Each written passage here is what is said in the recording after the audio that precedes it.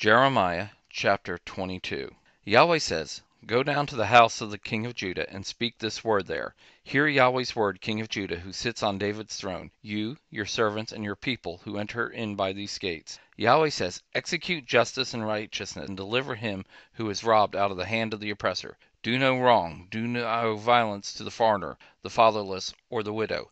Don't shed innocent blood in this place. For if you do this thing indeed, then king sitting on David's throne will enter in by the gates of this house, riding in chariots and on horses, they, their servants, and their people. But if you will not hear these words, I swear by myself, says Yahweh, that this house will become a desolation. For Yahweh says concerning the house of the king of Judah, you are Gilead to me, the head of Lebanon. Yet surely I will make you a wilderness, cities which are not inhabited.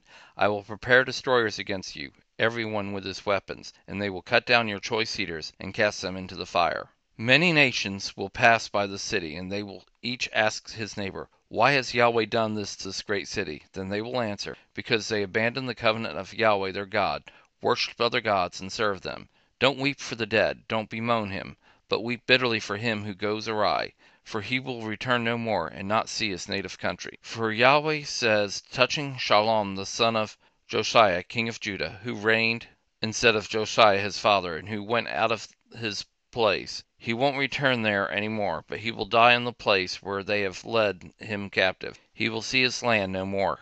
Woe to him who builds his house by unrighteousness, and his rooms by injustice, who uses his neighbor's service without wages, and doesn't give him his hire, who says, I will build myself a white house and spacious rooms, and cut out windows for himself, with a cedar ceiling, and painting with red. Should you reign because you strive to excel in cedar? Didn't your father eat and drink, and do justice and righteousness? Then it was well with him. He judged the cause of the poor and the needy, so that then it was well. Wasn't this to know me, says Yahweh?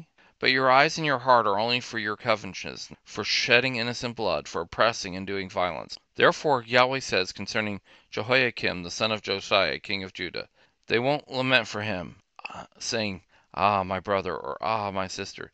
They won't lament for him, saying, Ah, Lord, or Ah, his glory. He will be buried with the burial of a donkey, drawing and casting out beyond the gates of Jerusalem. Go up to Lebanon and cry out. Lift up your voice to Bashan, and cry from Abarim, for all your lovers have been destroyed.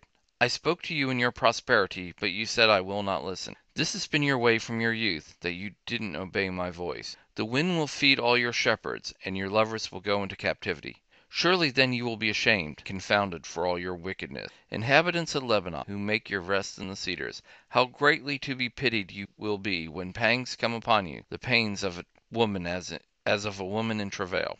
As I live, says Yahweh, though Coniah the son of Jehoiakim, king of Judah, were the signet on my right hand, I would still pluck you from there.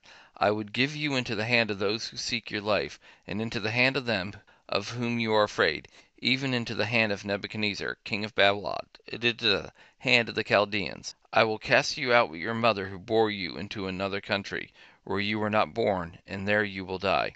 But to the land to which their soul longs to return, they will not return.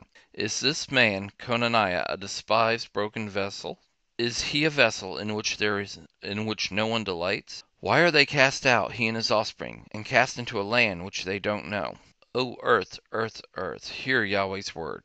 Yahweh says, record this man as childless, a man who will not prosper in his days. For no more will a man of his offspring prosper, sitting on David's throne and ruling in Judah.